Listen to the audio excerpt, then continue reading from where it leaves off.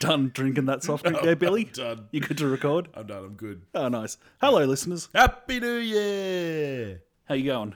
I'm not too bad. How you doing?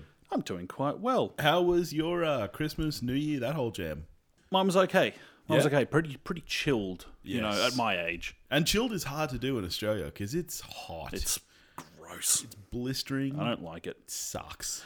One thing I've been meaning to ask you is, this being the first Christmas you've experienced having seen Die Hard, Yep. did you get caught up at all in the great debate of whether Die Hard is a Christmas film? Yeah, I mean, I saw it floating around online. I saw a couple of, I think there was it a video that went viral claiming that, there was definitive research that showed it wasn't a Christmas movie? Well, Fuck that. fuck them. It's a Christmas movie. There's no doubt about it. It's, as far as I'm concerned, yeah, start to finish, Christmas movie. Do you know what I think the next great debate should be? What's that? Stanley Kubrick's Eyes Wide Shut is Yeah. set in the festive period. Now, a film, while not normally thought of as a Christmas film, Yeah. you know, a fair chunk of that film is taken up with a family falling apart. And if there's anything that really screams Christmas in the real world, Yeah. It's family it's family dramas. falling apart. Yep, yep. I think the next push needs to be Eyes Wide Shut is a Christmas film. So what you're saying is next year on Christmas Eve, I should sit the wife and kid down and be like, all right, we're going to watch a classic Christmas movie, throw the tape in, hit play, eyes wide shut. Your toddler will be into it. Yeah, all right, I'm on board with that. This is going to be a thing. This is going to be a thing. So what we're actually doing today is our top 5 of That's right. 2017. And we need to just kind of make a statement off the top here that we are going off films that were released in Australia in 2017. Yes. That means there are going to be some things that are actually 2016 films, Yes. and there are going to be some things, and they include 3 Billboards Outside Ebbing, Missouri, The Shape of Water, The Post, Lady Bird, I, Tonya, Phantom Thread. We haven't got these yet. It's pretty outrageous how far behind we are. But yeah, so if any of the films just listed, if you're like screaming and yelling, how could that not be on your list? We haven't seen it. Haven't seen it. Also, we haven't seen every movie that came out. You know, Well, this is we true. we have jobs and stuff that Yeah. take up our time. This is true. We try our best. Yeah. We get to as many as we can. For instance, I didn't get to Good Time, which a lot of people absolutely loved. I just missed it. Yeah, it happens. It does happen. Look at me. Die Hard 30 years later. Sometimes these slip through the cracks. You just can't get to everything. So we're going to give our top 5 of films that came out here in 2017 That we saw. That's the sample. Yeah. And we don't know. We haven't talked about each other's list. No, we have no idea. Our list might be exactly the same. Do you have a guess as to how many, if any, we'll have in common? I think that we will have at least one, possibly 2. But I think that's where it's going to end. I don't think we're going to have 5 apiece. I'm on 1. You reckon we're going to have 1 I in reckon common? we have 1 in common. I can't wait to see. And we left this right to the last second because there were some releases that came out this week that we were like, well, in all fairness, we have to wait until this week Yeah. to record. So what? I mean, I changed my top 5 this morning. Oh, did you? Yeah. So I'm probably going to wake up tomorrow and be like, no, change it back. I locked mine in about a week ago, knowing what I had, a little bit of freedom to kick off if something else came on. Yeah. But happily, nothing did. The only movie I got to this week was Coco, which was very good. Have you seen the Poe Dameron and BB-8 thing that I got for Christmas up there? That's pretty dope. It's really cool, isn't it? That's very cool. Back to the show. All right. Do you have an order? I'll say up front that I don't. I've got one that I am sure is my one Yep. because it was that good. But apart from that, I was not able to put these in any kind of I'm the order. same. I just have a top 5. Yeah, And same. that's it. So how about we alternate this thing? Yep. So do you want to kick us off? I'm going to start off with one that I wasn't expecting to love, Okay. and that is Jackie. I did not see Jackie. Now, Jackie I didn't see in cinemas, Yep. which bums me. I saw it on a plane, Oh, that's the worst way to watch a movie. and Terrible. I still liked it. and I still thought it was exceptional. I was like, man, Fuck, maybe I this should is check really this good. out. I should have seen this in the cinema. Because I was thinking, I was like, okay, Natalie Portman will be great, Yeah. because Natalie Portman's great. I mean, And I was always. expecting that Natalie Portman's performance would be the reason to see the film. And apart from that, I wasn't really expecting to be all that into it. Yeah. And I was so into it. Yeah. Wow. It's really, really good. Tell me what it's okay, because I'm going to put this up front. I don't like period movies. Any kind of period, unless they're done exceptionally well. I just don't particularly like period movies. So I know nothing about this. So tell me what it is. every scene in the film, I'm pretty sure, has Jackie Kennedy in it. It is the Natalie Portman show. And it jumps around timelines a little bit, but it's largely focused on the days and weeks after JFK's death and how she handled herself and her family and the country. And it's told through a couple of different ways with flashbacks and also a conversation that she's having with a reporter. And it's just excellent. Right. The whole Who thing made it? It was directed by Pablo Larraín. I think Right. Larraín is it. He's a Chilean director. And it was shot entirely on 16mm film. So it's got this old grain to it, which works so well. Yeah. And Portman, of course, was nominated for Best Actress for this film. And I haven't seen The Room. No, sorry, Room. Different movies. Oh, hi, Torfa. Different movies. I didn't see Room. Man, Brie Larson would want to have been good Right. because Portman's phenomenal. So putting this in your top 5, Yep. is this a movie that you would recommend? Would you tell me I should watch this movie? Because I've actually never heard you mention this movie. So Yeah, well, I suppose the next time I saw you, I was coming back from a month's holidays. So we were busy talking So we about were all the talking food in about Europe. all the food that I'd eaten. Yeah. And it just didn't occur to me to talk to you about this movie. I think it's brilliant. Okay, I'll check it out. Tag, you're it. All right. Well, this one's going to be really brief because my number one up front is Florida Project. Now, I don't think we need to go too much into that because we just spent an entire half hour talking about it last week. Okay, it's in mine as well. It's in yours So, as well. So, bam. If you want to know what we thought of the Florida Project, check out our last podcast. Yeah, and go watch it Guys. because it's really fucking good. We were very much into it. Yep. All right. So I guess we're back to me then. All right. Let's go chronologically then. Right back at the beginning of the year. This may even have been a 2016 release, technically. Split. Yeah, M. Night Shyamalan. indeed. So, we got that in January. We did get this in January, and it was brilliant. I really enjoyed Split. I liked this movie a lot. Like, it's such a shame that because of the genre it is, James McAvoy will never get a nomination. And that is such a shame because what he does in this movie is awesome. It's a real shame because he's amazing. I've actually watched this movie multiple times and it's only been out a year. I've already watched it at least 3 separate occasions, which for the space of a year that's a lot of times to watch a movie. And every time I saw something new in him. Like, this movie, it just I rate McAvoy just he's generally. great. But this movie just had everything that you want for what it was. It was thrilling, it was gripping, it was fun. You know, like, sure, the script was a little bit sloppy, but I'm willing to forgive that for just the performances in this movie and just how much fun I had with it. So that's definitely in my top 5. As well as McAvoy, Anya Taylor-Joy in Split is excellent. Who was also great in The Witch. Yeah. All right, so I guess, bam, you're it. Okay, my next one is, in some ways, a screamingly obvious one. Yep. But only if you know when it came out in Australia, and that is reigning Best Picture winner Moonlight. Ah, okay. Moonlight's fantastic. Didn't get to it. Moonlight is such a good movie. Okay. And I was part of the crowd on Oscar night that was like, that's awesome. Right. Because it's so good. See, because I didn't get to Moonlight, but I love La La Land. I think La La Land was a great movie. I wasn't disappointed, though, when Moonlight took it, even though I hadn't seen it, because I have heard people like you and everyone... and it's one of those movies that I have been meaning to get to. But again, I know very little about this movie other than it's meant to be good. So, what is it? It's a sort of coming-of-age, self-discovery, sexual, it's almost about a sexual gay black awakening man, is sort of that thing. correct? Yeah. Who's essentially, it's fairly autobiographical of the writer's life. Like, the mum in Moonlight is essentially his mum. Is this the one where it spans across multiple time And periods? three actors play right. the lead character when he's a child, when he's an adolescent, and when he's a young man. And the acting across And the all board is three of pretty them. great. And, like, you think you'd care and that it might bother you that they don't look alike for shit. Right. But you just don't care. And all 3 of them. And I think the guy who, the middle actor, if you will, the guy who plays him at high school, just stonkingly good. Yeah, right. Like, Mahershala Ali, of course, won Yes. supporting actor for it.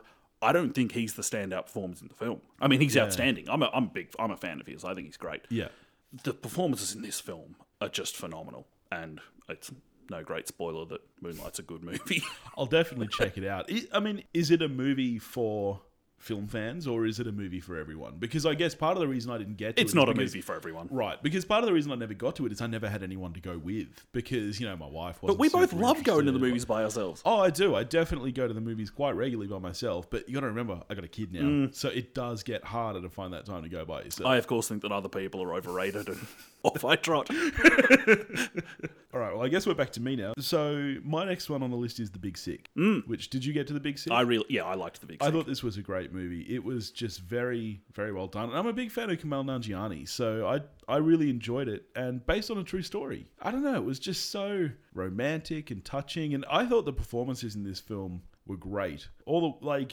Everyone across the board, like Ray Romano. Ray Romano was Ray good. Romano killed it in this movie. Because I was like, when I knew that he was going to be in the film married to Holly Hunter, I was like, this is going to be embarrassing for Ray Romano. oh, because Holly Hunter's Holly Hunter's Holly Hunter, and everybody loves Raymond. yeah, but you know what? He's smashed great. it. He smashed that part, yeah.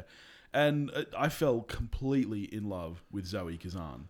Even though she's in a coma for half the movie, when she's awake, she is so delightful. It was just so easy to fall in love with her. So I loved everything about that movie. Yeah, it was. I really did enjoy The Big Sick. All right, so back to you. Back to me. Next on my list is a film that I think is actually from 2015. But we got it so late. And I think it took Was it 2015 at a festival or something? Well, and possibly. Widely and I think it took distributed? most of the world until... In fact, most of the world may have got it this year, but I think some Yeah. of the world got it in 2016. It is a Danish film called Land of Mine. Ah, yes. You watched this one only last week. Because I you watched it a suspected week or two might- ago because people who I have some faith in had said, you need to watch this film. It's sensational. It's the story of these German POWs directly after World War II has ended. And they are put to work clearing mines from parts of Denmark. And I've been trying to figure out if I can think of another film I've seen that gives a sympathetic portrayal of German soldiers from World War II. Yeah. Because most of the soldiers in this film are really young kids. Yeah. And it's partly told from their perspective, partly from their kind of Danish commanding officer. And it's a really, really good movie. Early on, there's a scene... This film does tension staggeringly well. Is it a long movie? No, it's not long. It's certainly under 2 hours. Yeah, right. And there's That's a a scene, good length. and there's plenty of scenes where they are clearing mines are really tense. But especially there's a scene early on in the film. I kid you not, I was watching through cracks in my fingers covering my eyes because the tension is just ramped up so bloody well. It's phenomenal. It's a really, really good film. Right. It's worth checking out. If you can track down this film, do so. All right. Where did you hear about it? Word of mouth. Right. Yeah. Cool. All right. So back to me. My next one on the list, Get Out. Did you see Get Out? Yeah. I really like to Get Out. Great movie. It was slick and smart and funny and scary, which is so hard to put all those things together.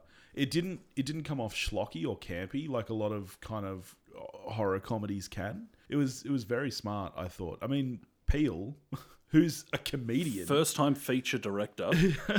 and it was just great. It was so well written, and it's very easy for twists these days. Ever since The Sixth Sense, people want to put twists into these kind of movies, and it's very frequent that it's okay, that's kind of sandwiched in there to be a twist. I did not see the twist in this film coming. I loved that character so much that I couldn't believe that she could be involved. I was so confident that she was not involved in this thing that I still can't believe it now, talking about it now, because her performance was outstanding, and just the way it's written, all the characters are just so... even though it's this completely kind of fantasy scenario, the characters are so grounded in reality that it just comes off really well. Yeah.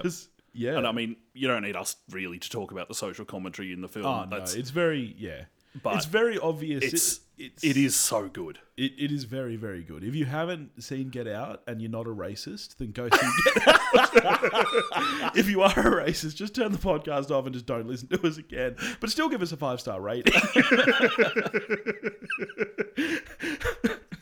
But I can highly recommend Get Out. It's a great movie. I'm big into the lead in Get Out, who was also in Yes. Sicario. Yes. I'm liking his work. I'm Yeah. yet to see him play an Englishman yet. I didn't realise he was English until pretty recently. Neither did I. Yeah. There's that scene in Get Out where he's being hypnotized and so much expression just in his eyes. He's like almost unconscious, but the amount of expression that this actor gets across is phenomenal. So I guess we're back to you, and is this number 5?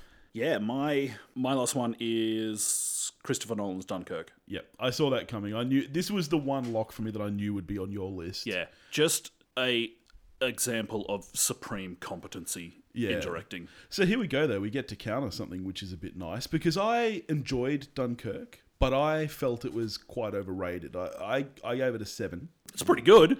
Yeah, look, it's a good movie. There were lots of things I enjoyed about it. I thought the cinematography was beautiful. Stunning. I really enjoyed the fact that it felt more like a Nolan movie than a war movie. That's one thing I really like about Nolan, that he will just make what he wants to make, and people will let him do it. And as we've said many times on this podcast, that's one of our favourite things, is when movies that are kind of different get made, which is great. That I really liked. For me, it didn't work as a whole movie. I didn't enjoy the 3 separate stories being told in that way. I felt like we didn't get enough time with any of the characters. And also, one of the big kind of things about this film is that there's very, very, very little dialogue, which I think if you had more time with these characters would work fine. But when you've only got about 25 minutes with each of them and they barely talk, for me, I just couldn't feel invested in them. Yeah, the main knock I've heard on this film is that it's kind of lacking in the human factor. Yes, which I get. But it is a spectacle. Yeah. I'm sure that if you saw this in IMAX or something, it would be an amazing watch. I haven't seen it in as I said, IMAX. it is shot beautifully. I've heard from anyone who did see it in large format said it's because it was also screening in 70mm. Yeah. And I do it, like, as I said, I enjoy that Nolan will do these different things. But for me, this one just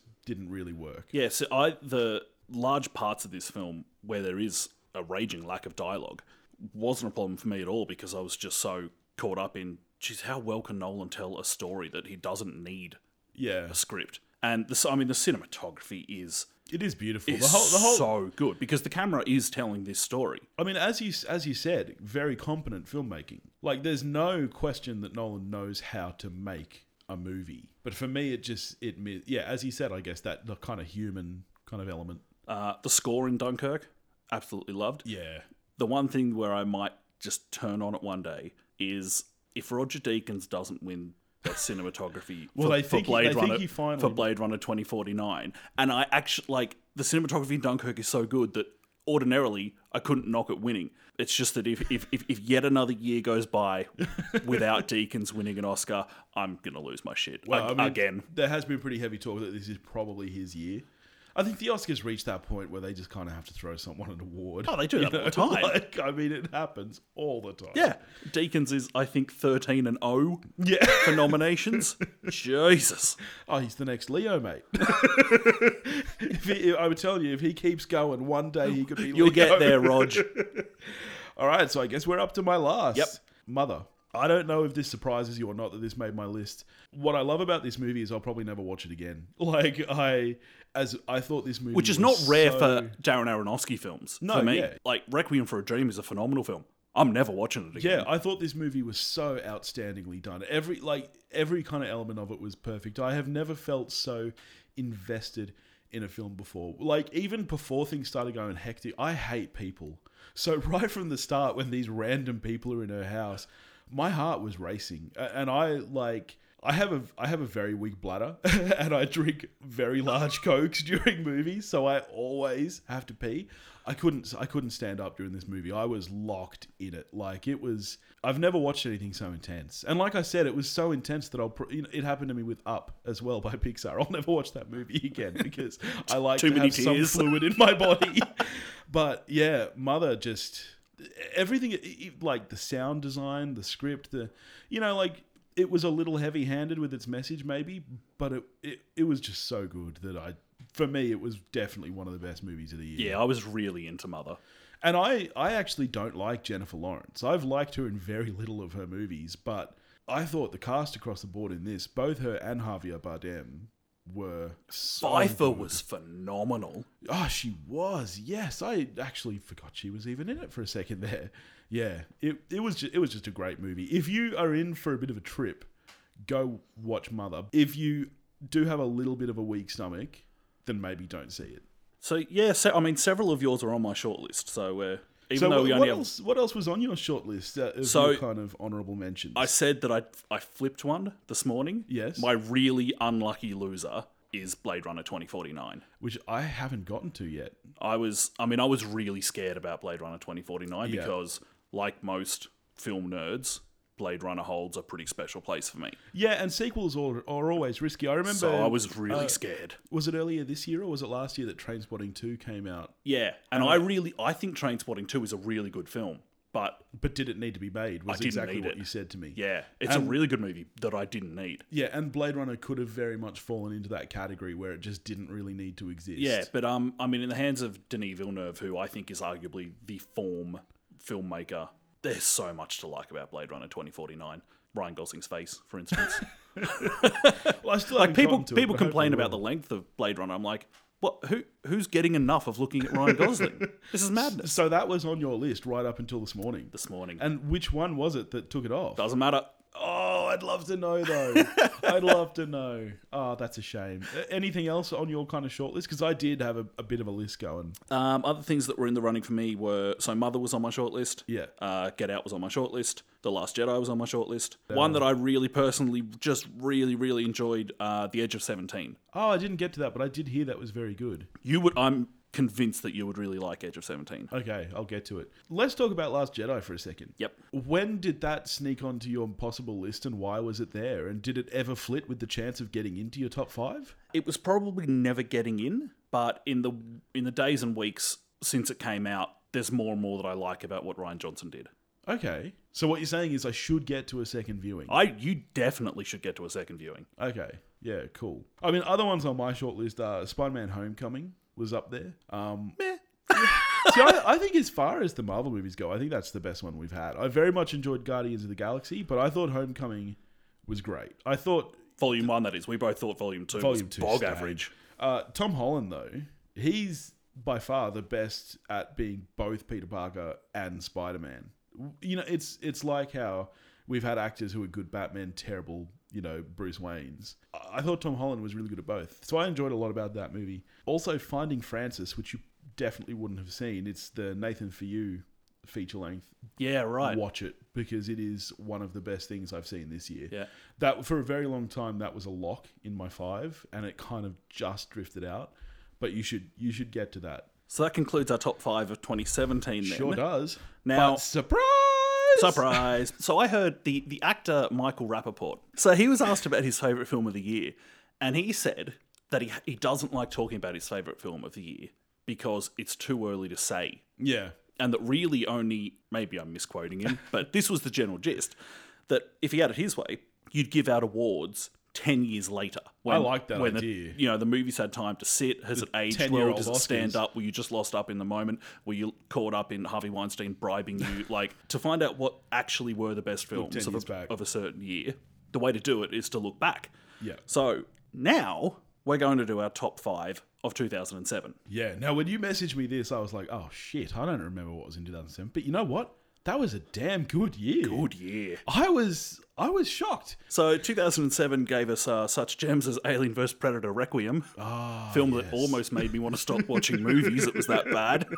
For this one, do you still want to back and forth it, or do you just want to give us your 5? I think we go back and forth. And for this one, so I haven't bothered checking when things came out in Australia. No, that's same. too hard. That was too hard. This is just when they came out. Release date. Exactly. Okay, before we get started, do you think that we'll have any crossover? We're a chance of one, but I actually don't think we are going to have a single film in common. All right, let's do this. Your turn to go first. Juno.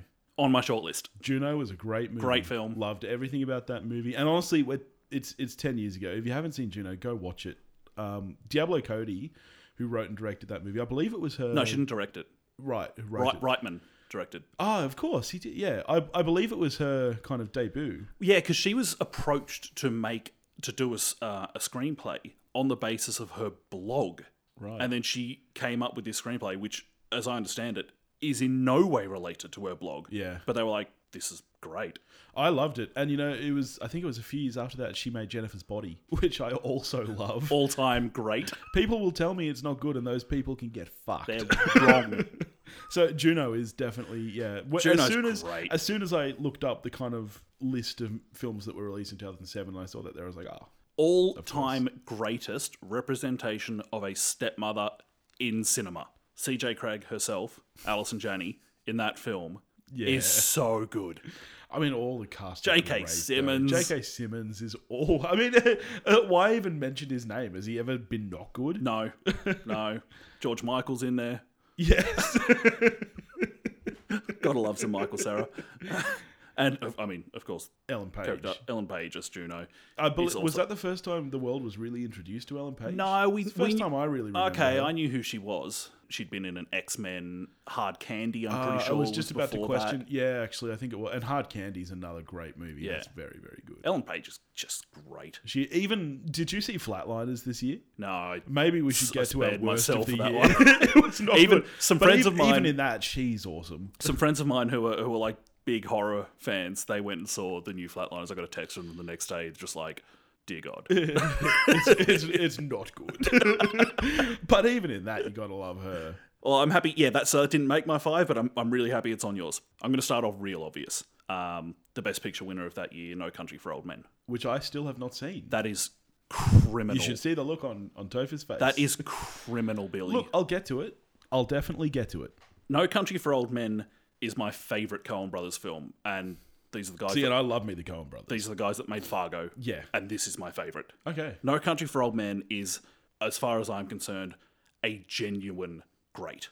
That's a term that gets thrown around. Fargo is still in my all-time top movies of all time. So if you're saying that No Country for Old Men is better than that, I'll get to it. I promise. It's so good.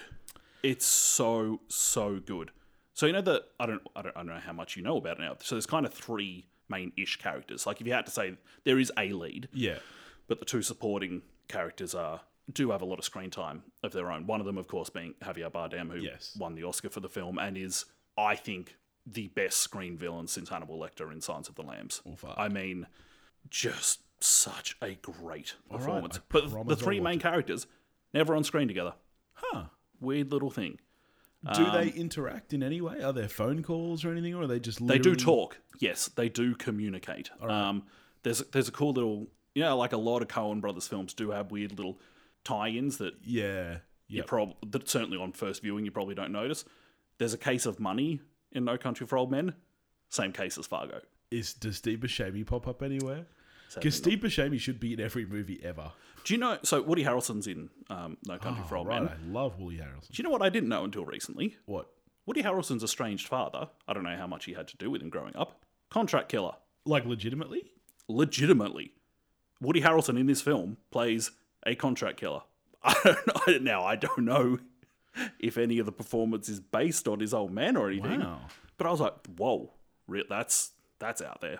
Yeah, that's a fun fact. Yeah. Yeah. No Country for Old Men is another Roger Deakins film. That year he was nominated. This is the most egregious of the overlooks for Roger Deakins for me is 2007, where he was up for 2 films. And in my opinion, he should have won for The Assassination of Jesse James by the Coward Robert Ford. Yeah. Excellent film. And what did win? There Will Be Blood picked up the award. Huh. And I suspect that because the momentum was all No Country for Old Men, Deakins would have been pinching votes off himself for the film that was getting all the votes and didn't win again. There you go. All right. See No Country for Old Men. I will. I promise I'll get to it. Good grief. Well, I'm kind of thinking that most of these we probably both will have seen. I mean, we're talking 10 years in the past. I don't know if you will have seen this one. Did you ever see King of Kong? Love King. It's on my short list. One of the best documentaries ever made. I agree. And honestly, I don't care whether it's real or not because it's like Star Wars. There has never been a better villain than fucking Billy Mitchell in King of Kong. He is smarmy. He is a prick.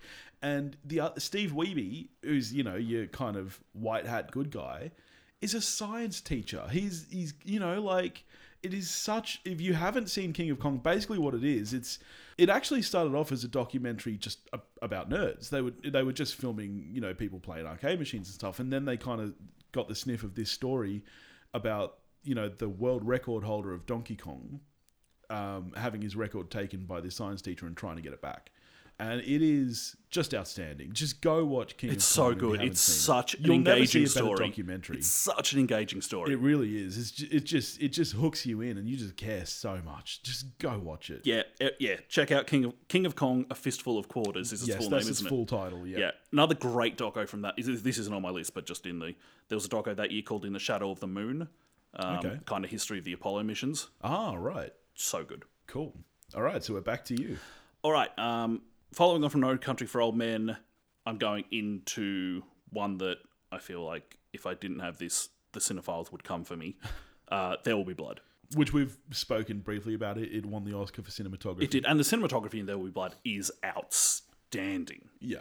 So at least there's that. So There Will Be Blood I watched again recently, having not seen it since the movies. It's one of those. I mean, it's kind of in the Blade Runner realm of movie nerds freaking love There Will Be Blood, and I remember really liking it, and in particular, I mean, Daniel Day-Lewis in that film is in the conversation as far as I'm concerned for best screen performances of all time with who did in fact win for that performance. He won his second of 3. Yeah, he's phenomenal up there with for me Francis McDormand in Fargo. Yes, Casper Van Dien in Starship Troopers.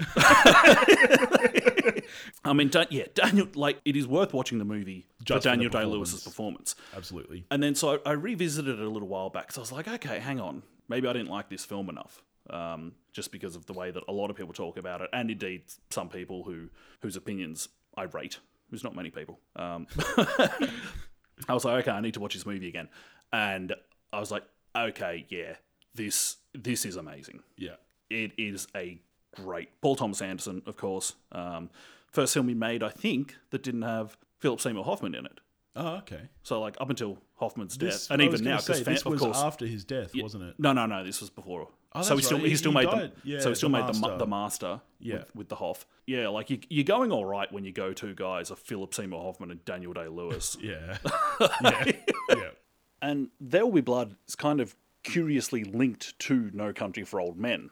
They were the two big award season contenders of that year, and for a time they were actually filming in the same part of West Texas. Kind of literally over the hill from one another. There was a day where the crew from There Will Be Blood were doing a test for this big fire scene that's in the film, and across the hill, the Coen brothers had to halt production for a day because of all this smoke that was in the sky. But then, there's a bunch of debate that rages still about which of those films was better and which really should have been winning awards. They're both bloody fantastic. Just enjoy them, people. But yeah, all glory to Paul Thomas Anderson. This film's great. Yeah. All right, next on my list. This one may possibly be on yours as well. Gone Baby Gone. It's on my list. There you go. That was the one I thought. Yeah. Excellent movie. I actually didn't see this movie 10 years ago. I saw it probably Neither did I. About 2 years ago when you showed it to me. That's right. And great movie. I mean, I think I've mentioned it on this podcast before, but I'm a huge Affleck fan. You've got a bit of a soft spot. He was the Bond of Phantoms, and he knows how to direct a movie. And we've actually had this discussion that he's probably one of the only directors who his top 3 right out of the gate were all excellent. His first 3 films it's pretty are rare amazing. It's pretty rare for 3 debut films of a director to be as good as And his. you've got to think about the reason I didn't see this. Because this was his first. And then The Town. Then The Town, then Argo. Yeah. And you've got to think about who Ben Affleck was, or who he was perceived to be in 2007. Exactly. The reason I didn't see it at the cinema was I'm not going to watch a Ben Affleck movie. Yeah. I mean, so he broke up with Jennifer Lopez in 2006. No. I don't know. It was around the time of Jersey Girl. I went on a date to see Jersey Girl in 2004. This was the movie that made me think, okay, maybe Good Will Hunting was written by both of them and not just Matt Damon with Ben Affleck's name on it. Which has always been the rumor for a long time was that Kevin Smith wrote it, which is, I love Kevin Smith, but he did not write it. That is not a Kevin Smith script. Not nearly enough dick jokes. I agree. I think Ben Affleck, he just knows what he's doing. Yeah. And yeah, I mean, this was the film that really turned it around for him. The same thing kind of happened with Leo. For a long time, people wouldn't take Leo seriously because he was just that pretty boy. And then at a certain point, people were like, oh no, shit, he can actually act. And I think this is when Ben Affleck really showed what he could do, other than just be a celebrity. And the performances, there's so many great performances in Gone Baby Gone. They really Well, are. Amy Ryan, who plays the mum, Yes. best trashy mum ever for me. Even better than the Florida Project is Amy Ryan in Gone And Baby before Gone. this movie, the only thing I'd seen her in is the US version of The Office. Right. I only knew her as a comedic actor. So to see her in this film, she was outstanding. Ben Affleck, I think I read Ben Affleck thought that she was from Boston because she was just her character. She was so flawless. I think she wasn't allowed on set the first day because she turned up And they just thought she was some security trash were bag like, trying to get the fuck out. And one of the producers was like, oh no, she can come in. Yeah. I'm pretty sure she was Oscar nominated for this film. So many great performances in this movie. Like Ed Harris is typically awesome. It's a really good, moody Yes. film. Yeah. Go watch it if you haven't seen it. Yeah. What's next on your list, Toph? Next up on my list, all right, this is probably my outlier for 2007. I have a genuine box office disaster in Danny Boyle's Sunshine. I did not get to... Is this the sci-fi fantasy movie? The one where the sun's dying. This is in your top 5. Yeah. Fuck, all right. I love Sunshine. Okay. I know most people don't. The visual style of Sunshine is phenomenal, Yeah. which is no great surprise because it's Danny Boyle. Here's a couple of things that might turn you around on it. Professor Brian Cox was a consultant. I was just about to say, remind me who the cast is, because I actually can't even... So lead role was Cillian Murphy, following on from 28 Days Later with Danny Boyle. One of our favourites, Rose Byrne, is in there. Chris Evans playing not an action person. Someone I really like, Cliff Curtis, is in it. Michelle Yeoh is in it. Benedict Wong, Mark Strong, who I really like, is in it. Another thing to really like about this film, the spacesuits, allegedly inspired by Kenny on South Park. With the hoods coming forward. That's pretty cool. Just fantastic. Yeah, all right. I'll rewatch it. There's no... I think originally there was meant to be a kind of romantic thread to the plot, and they decided, no, that's stupid, and I'm so glad they did. Okay. So did you see this movie in 2007? Yeah. How many and then times I have you seen bought it it the week it came Oh, out wow. on DVD. Okay, so you loved it since then. I loved it. I remember watching it at the old group house I lived in once. One of my housemates was kind of walked in at the start and he was watching it and he was like, why have I never heard of this film? This is great. Yeah, because I it was was like, a flop. I Yeah. know. Yeah. Oh, look, I mean, I'm not judging. I mean, everyone But who listens to I this know knows I'm in I watch some trash. I know I'm in the minority here. Well, see, I'm the same. But that film just worked for me. And I know that you did see this, John Carter. I loved that movie. And again, that was a complete flop. Yeah, I thought John Carter was a lot of I thought it fun. was great. But again, you know, like sci-fi movies are hard not to flop. Most of them flop unless they've got a name. Over to you. All right. This next one, very popular movie. It may be on your list or you may think it's trash. Superbad. I really like I Superbad. love Superbad. I still watch it. I think it's, as far as like teen comedy goes, this I think is probably the best. You know, like I'm a huge John Hughes fan, so you know, for me to say that this is one of the best teen comedies, I just think it's just so funny. Just there are so many laugh out loud moments in this movie. Like almost every line, you at least chuckle. It does exactly what it wants to do. The truly magical thing that Superbad did was make me think, for the duration of the movie, it made me think that, yeah, I was pretty cool in high school. Yeah. And then as soon as the movie was over, I was like, no, you weren't. Well, and like the acting in this movie, I mean, you've got George Michael again. You know, I believe, was this our introduction to Jonah Hill? It was certainly the first thing I'd seen him in. Yeah, our introduction to Christopher Mintz-Plasse as well, who will forever be known as McLovin because of this Absolutely. movie. Most people just, McLovin's in this. I dare say it was the first thing I'd seen Seth Rogen in. It very well could have been. Who also, of course, co-wrote this movie. It would have been the first thing I saw Emma Stone in. Ah, yes, it probably would have. And Emma Stone's fantastic in this movie. She's really good. She's very, very Which, good. yes, what a shock. Emma Stone was good. Yeah, it was a great movie. So that's definitely in my top of 2007. Yeah, cool. Back to you, Toph. I'm going to finish off with something that, okay, for me, this could not be more obvious, but in 2007, David Fincher released a film, and as such, it's in my top 5. Zodiac, which I haven't gotten to, and I've heard that it is outstanding. I'm really happy that in recent years, more and more people are coming around because that's kind of a sleeper to hit. how good Zodiac was. Yeah, see, I actually didn't hear about this movie at the time. I've heard about it so much more kind of in the last, 2-3 years. Yeah, I think it's really picked up in the last couple of years. Yeah. Retrospectively, people are like, Jesus, Zodiac was good. Now, it is about the Zodiac Killer, is that right? Yeah, so And like, there's a bunch about this film that shouldn't work. Yeah. It's a 2.5 hour long procedural. Like, the script, I think, was at least 200 pages. And the studio were like, how are you going to fit this into a movie? And Fincher was like, I'll make them talk fast. Yeah. Which is like actually what he did for The Social Network. Yes. When the studio was like, this is going to be way too long. He's like, nah, watch this. I'm David fucking Fincher. Yeah, so, and because if pushed to it, you'd say that Jake Gyllenhaal is the lead in the film.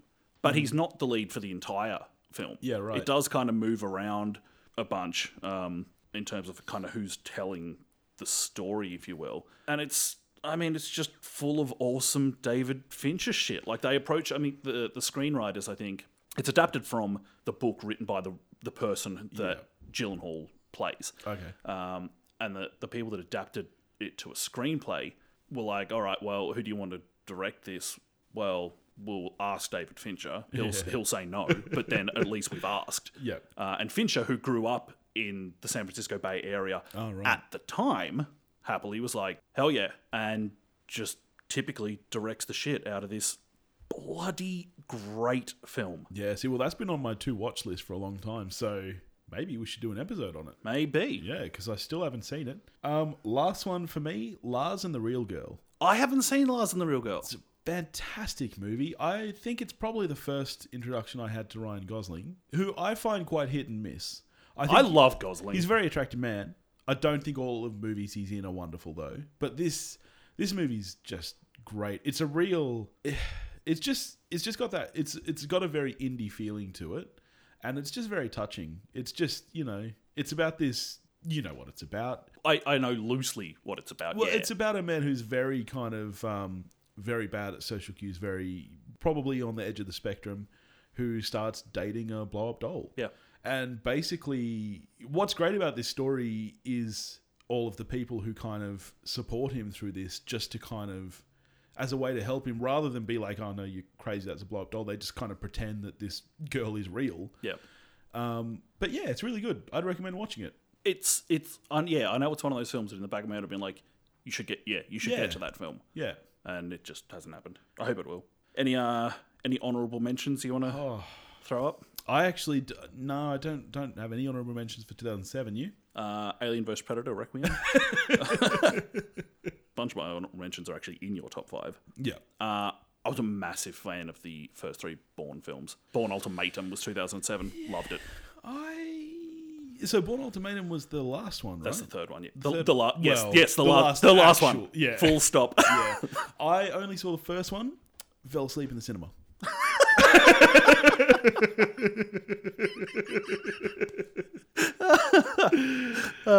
Thanks for joining us for this year. See No Country for Old Men, Billy. I will. I definitely will. Jesus. I promise you that I will. And you know what? I'm going to watch it tonight. Do it. I will. I most definitely will. I promise you. You're meant to be having dinner with me, and you ditched me. So I know you've got time on your hands for doing whatever is better than having dinner with me. So to recap, our 2017. Yes. Top 5. Both had Florida Project. Yep. You also had? I also had Split, The Big Sick, Get Out, and Mother. I also had Moonlight, Dunkirk, Land of Mine, and Jackie. And then, let's just recap 2007 as well. For me, I had Juno, King of Kong, Gone Baby Gone, Superbad, Lars and the Real Girl. I was No Country for Old Men, Zodiac, There Will Be Blood, also Gone Baby Gone, and Sunshine. So, if you haven't seen any of those 18 films, then go watch them. And if you hate them, let us know. Thanks heaps for joining us so far this year. Looking forward to 2018. Yeah, we only started about 2 months ago, but so far it's been a blast. So can't wait to keep it rolling. If you're looking for other things to listen to over the holidays, you can check out our friends at Nerd On The Podcast. You can find them at nerdonthepodcast.com. They themselves just did kind of a year in review, but they talk about games and stuff as well. And shout out to our friends over in Kansas as well at Cold Brew Chronicles. You'd like them, Toph. They just drink and chat. They do sound like my kind of people. Yep, definitely. So check if there's them out just as well. West Wing on a loop in the background, I'm there. Well, that's just putting a mic in your apartment. That's not interesting. That's true. Should have a webcam up. Me watching West Wing.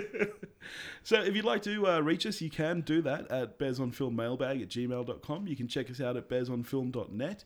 You can find us on Facebook at Bears on Film Podcast, Instagram at Bears on Film Podcast, or Twitter at Bears on Film Pod. And until next time, just go watch a movie.